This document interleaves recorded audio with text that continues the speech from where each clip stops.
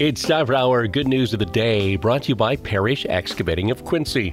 And the weather did not deter Northview Christian Church of Coldwater from holding their first annual Law Enforcement Appreciation Sunday for area law enforcement. It was this past Sunday. Keynote speakers included State Representative Andrew Fink and Branch County Sheriff John Pollock. They say the well-attended service, blessed by Representative Fink's personal story of growing up being the son of a sheriff deputy in Lenawee County, and Sheriff Pollock shared the challenges of law enforcement. Pastor Jeff Bream said, law enforcement, when called, gives hope to those who are in need of their services, hope when they hear that help is on the way.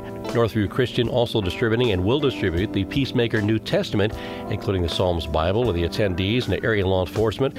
270 Bibles specifically for corrections officers and staff to Lakeland Correctional Facility and corrections officers and staff as well.